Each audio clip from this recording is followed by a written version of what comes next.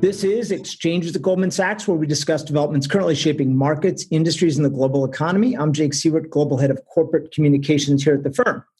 Today, we're joined by Kristen Olson, Global Head of the Alternative Capital Markets Group within the Consumer and Investment Management Division at Goldman. We'll talk to Kristen about the alternative space and what's been driving interest from investors, both recently, post-COVID, and over the longer term. Welcome, Kristen, to the program. Thanks, Jake. Thanks for having me. Before we jump in, introduce yourself, Kristen. Give a quick summary of your role and your tenure here at the firm. Sure. So, Jake, I'm a Goldman Sachs lifer. I've been here it'll be 22 years this July. I started at the firm after undergrad at Georgetown. So I started my career as an analyst in investment banking in the financial institutions group. And I moved over to the investment management division, now the consumer and investment management division in 2001, to work in alternative capital markets. And that's the group that I lead today. So I've spent really almost all of my career in alternatives. Alternative capital markets sits within the private wealth management division at Goldman. And my team's responsible for the entirety of the alternative investments platform in terms of the investment opportunities that we show to our global private wealth management clients. So this includes really sourcing, structuring, and ultimately marketing these opportunities to our clients. So my team really curates the calendar of opportunities, and we liaise with both the internal investing areas at Goldman Sachs that focus on alternatives, as well as spending a lot of time looking for best-in-class external managers in the alt space. Very cool. So we'll get 2 decades plus of your wisdom here. Let's start with just definitionally, the word alternatives gets thrown around a lot, but let's define exactly what we mean when we say alternatives. So I guess at a high level, I would describe alternative investments almost by what they are not. So really, alternative investments is a catch-all for really anything that's not cash or traditional asset classes like public equities or public fixed income.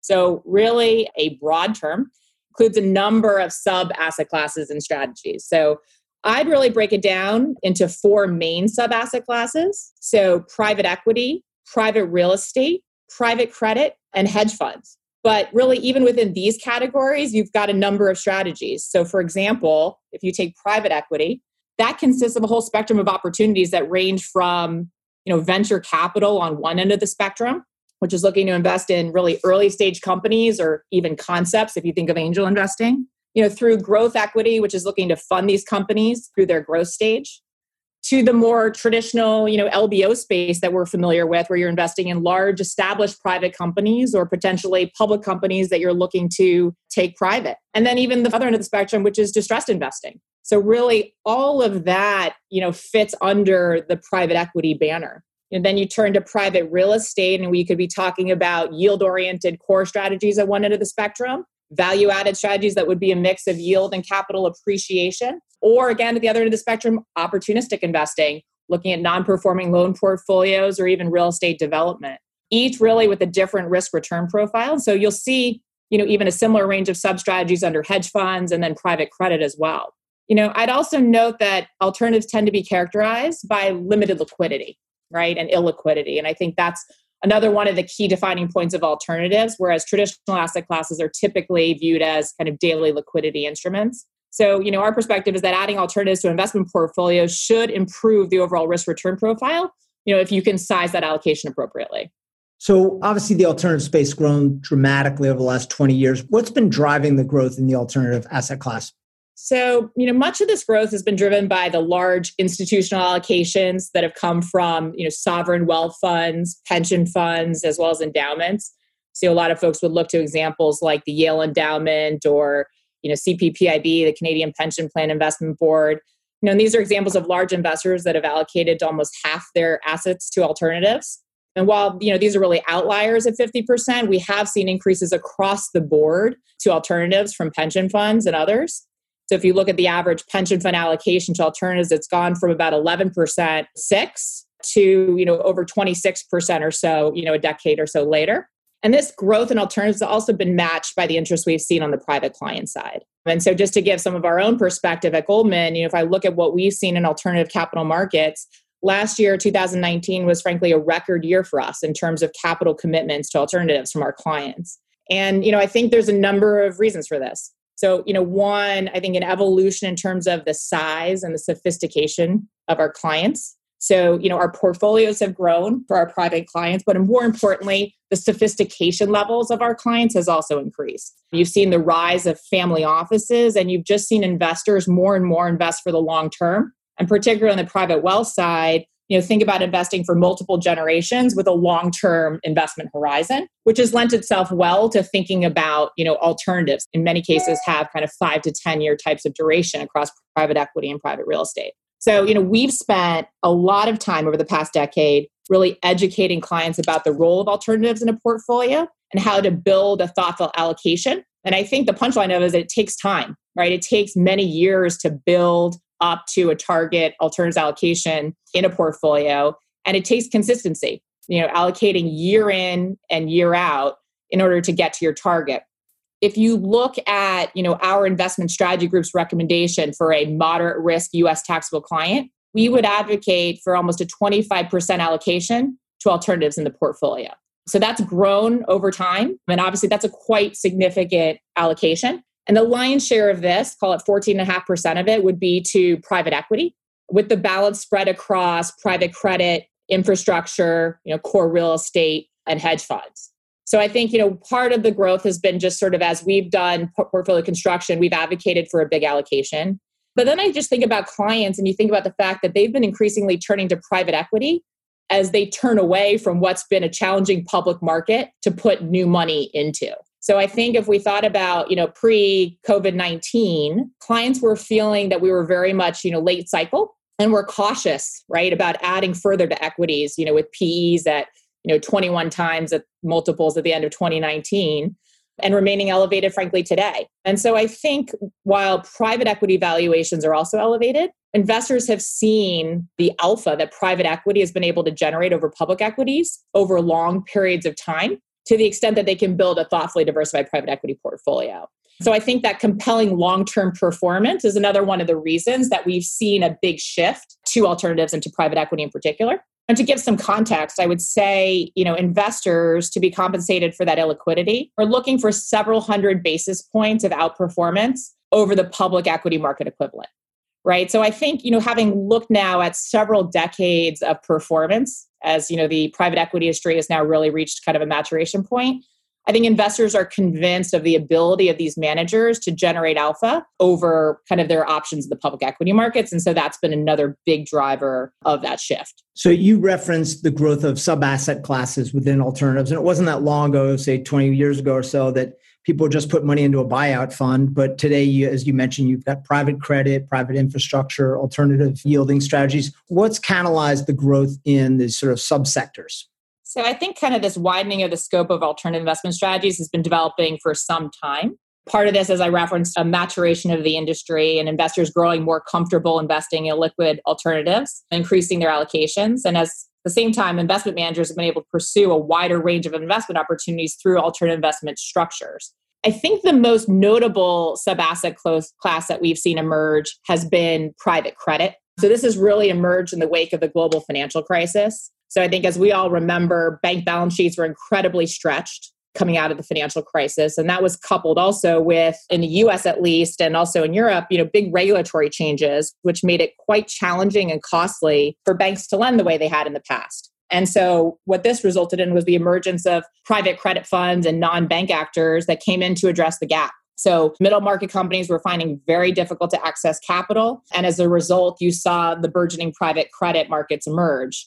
I think the numbers are something like $45 billion in private credit in 2000 to a number that's projected to be closer to $1 trillion by the end of this year. So it's been pretty incredible, the growth that we've seen there. And from the investor perspective, with rates going lower and lower, the opportunity to generate, mid to high single digit yields in private credit that can approach low double digit returns if you add a little bit of leverage has been quite compelling. So, these returns, frankly, rival what investors might be thinking about in terms of target equity level returns, but come with seniority in the capital structure. And so that risk return dynamic, I think, has been quite compelling for investors across the board, both institutional and private clients. The other asset class I would mention that where we've seen tremendous growth, frankly, has been growth equity in the private equity side. And particularly if you think about what's happened in technology on the venture side, And this has really been fueled by, I think, a change in the desire of venture-backed businesses to go public, right? And so you saw a lot of these tech leaders deciding to stay private for much longer and were able to fund themselves using private equity capital. And so that's led to a tremendous proliferation of growth equity funds. If you think about the fact that,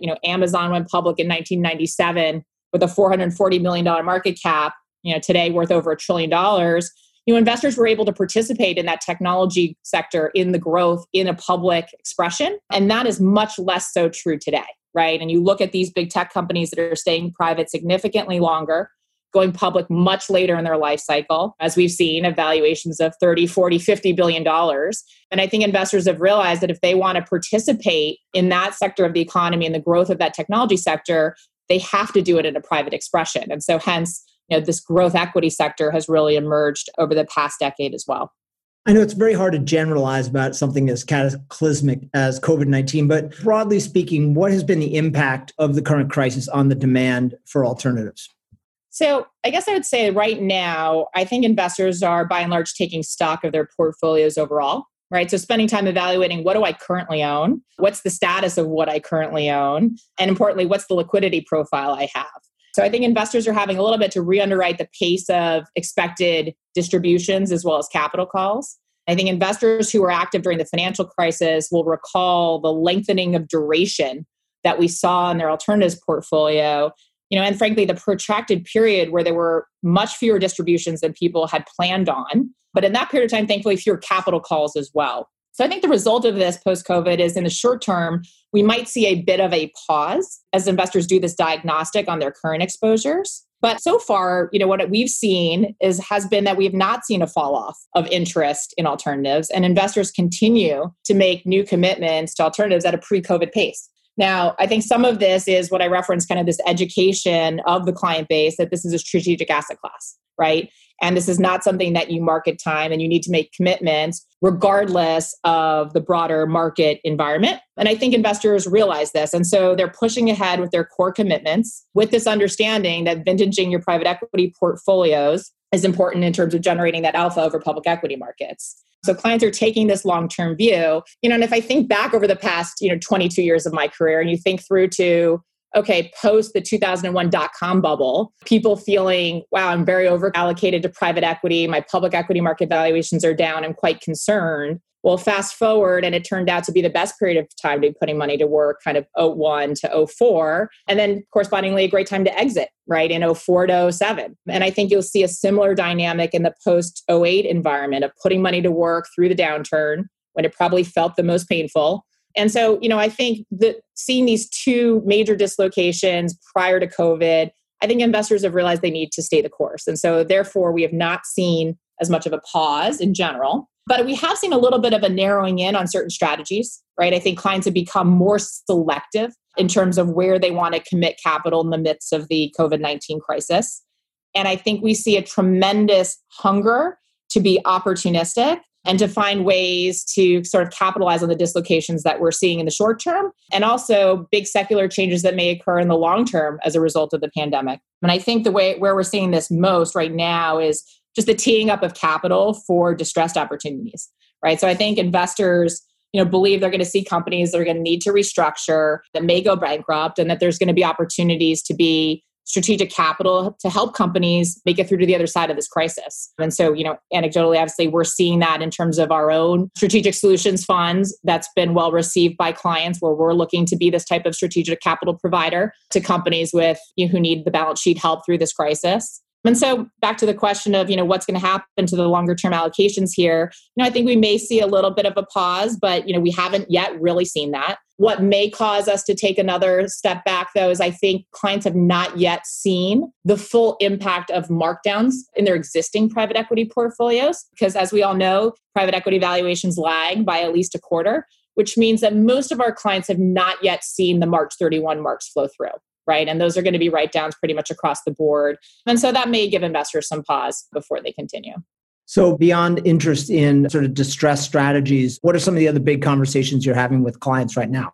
So I guess one would be ESG and in particular impact investing, right? And so this obviously started pre-COVID, but continues. And I think we're spending a lot of time talking to investors about how to drive impact in their alternative portfolios. And you have a whole, frankly, new focus on impact private equity investing. How do we drive impact around the environment, governance, diversity, the income gap, education, other sectors that people care about without foregoing economic returns, right? And so I think that's the big key here, which is that you can implement a private equity strategy, achieve expected private equity returns while also providing, doing good and providing impact to the community. And so this has been an area where we've spent a lot of time educating clients, where we've been looking to source some new investment strategies. We have a large business within GSAM, our imprint team, which focuses exclusively on sourcing and diligencing managers in this space. And that's certainly of interest to our clients, and in particular, the next generation of our client base.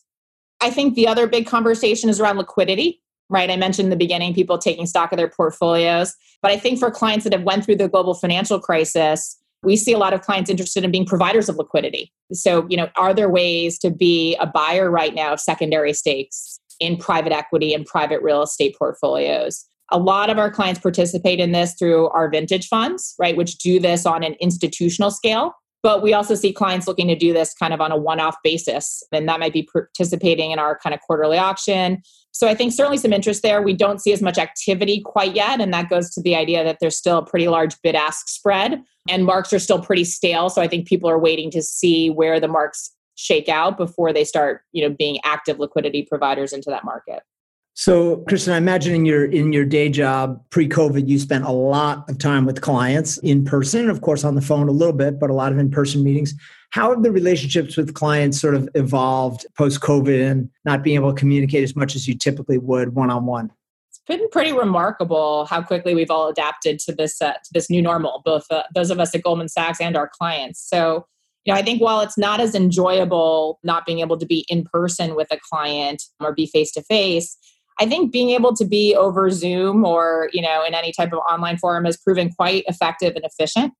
And I think, frankly, given the dislocation we've seen, the rapidly changing markets and the increased volatility, the number of client engagements and client interactions is actually up quite significantly. I think clients are more than ever wanting to be in regular dialogue with those of us at Goldman Sachs, with those of us that cover clients, or that can speak to specific opportunities. And I think we've been able to adapt pretty well to doing this in a virtual environment that's proven quite effective.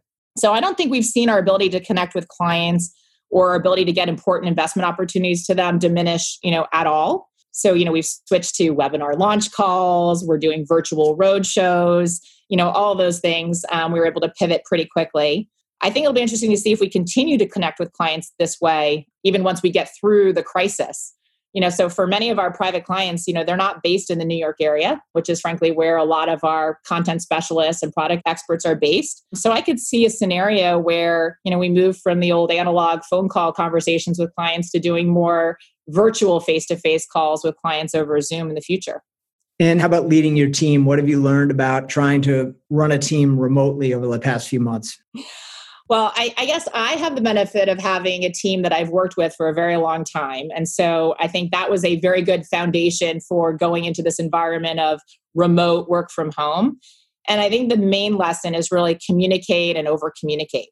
I think people really want to feel connected. I think it's important to make sure that they all feel as informed as they would feel if they were sitting, right next to each other day to day. And so, look, we've done daily group Zoom calls to bubble up important information and posting, make sure we have, FaceTime, even if it's virtual, every single day. And I think, frankly, we're all being pretty productive in this new normal and people have adapted pretty well. I think the challenge will be as we start to think about growing the business and bringing in new people, how do we integrate them in an environment where we're not sitting next to them? And so, we're thinking through that, right now, particularly as we start to think about our summers that are coming in. But, I think the most important lesson is just to be present and to be communicating and over communicating and outreach to your team and checking in on them.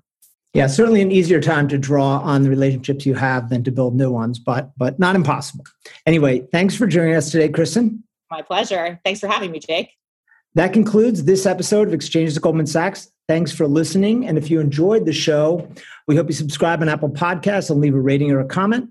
And tune in later in the week for our weekly markets update, where we talk to a leader across the firm on their quick take on the latest in markets. This podcast was recorded on Monday, June 29th in the year 2020. Thank you very much for listening.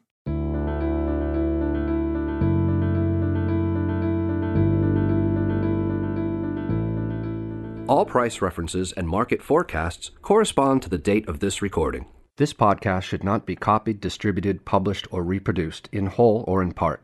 The information contained in this podcast does not constitute research or a recommendation from any Goldman Sachs entity to the listener. Neither Goldman Sachs nor any of its affiliates makes any representation or warranty as to the accuracy or completeness of the statements or any information contained in this podcast, and any liability therefore, including in respect of direct, indirect, or consequential loss or damage, is expressly disclaimed.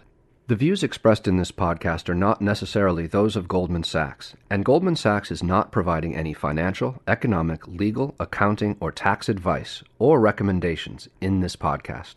In addition, the receipt of this podcast by any listener is not to be taken as constituting the giving of investment advice by Goldman Sachs to that listener, nor to constitute such person a client of any Goldman Sachs entity.